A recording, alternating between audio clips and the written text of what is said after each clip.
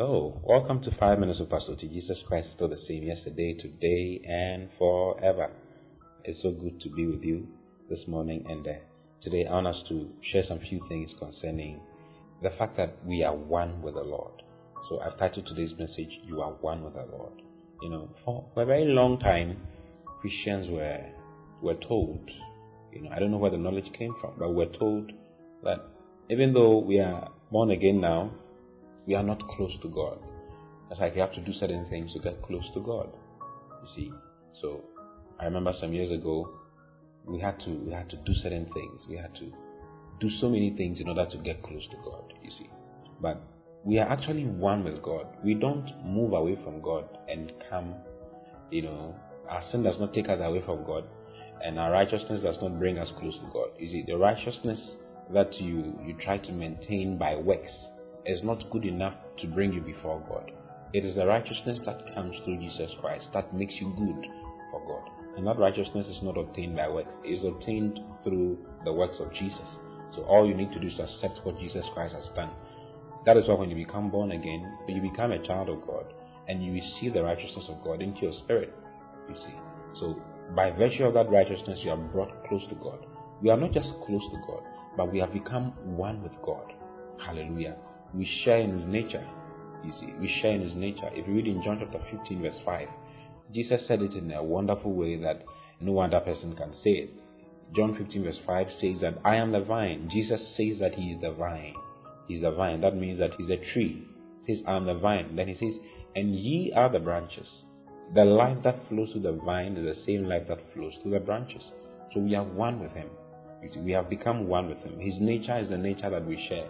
We share in His nature. We share in His being. We share in His likeness. That is what the Bible says, that as He is, so are we now in this world.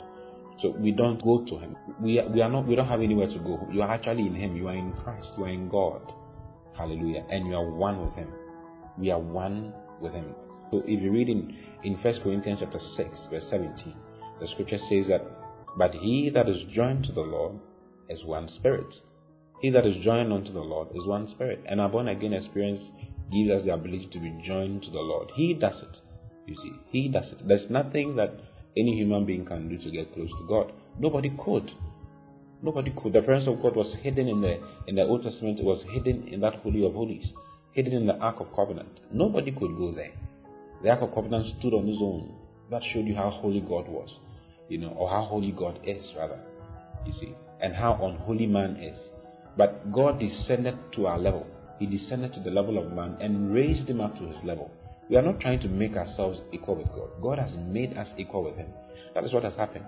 It is religion that makes you think that God is so high and you are so low.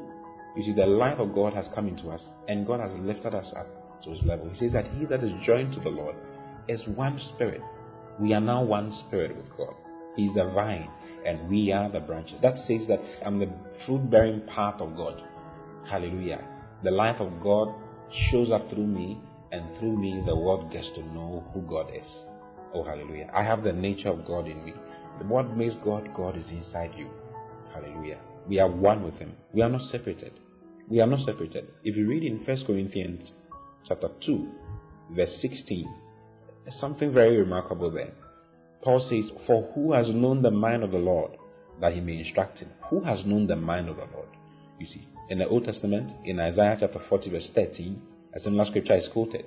It says, who has directed the Spirit of the Lord, or being His counselor has taught him? It was a question during those times. In the Old Testament, it was a question. It says, who has directed the Spirit of the Lord, or being His counselor has taught him?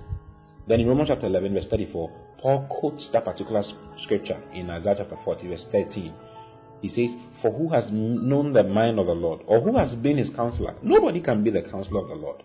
But in the New Testament, when you read in 1 Corinthians 2:16, he asks the same question. He says, for who has known the mind of the Lord, that He may instruct him?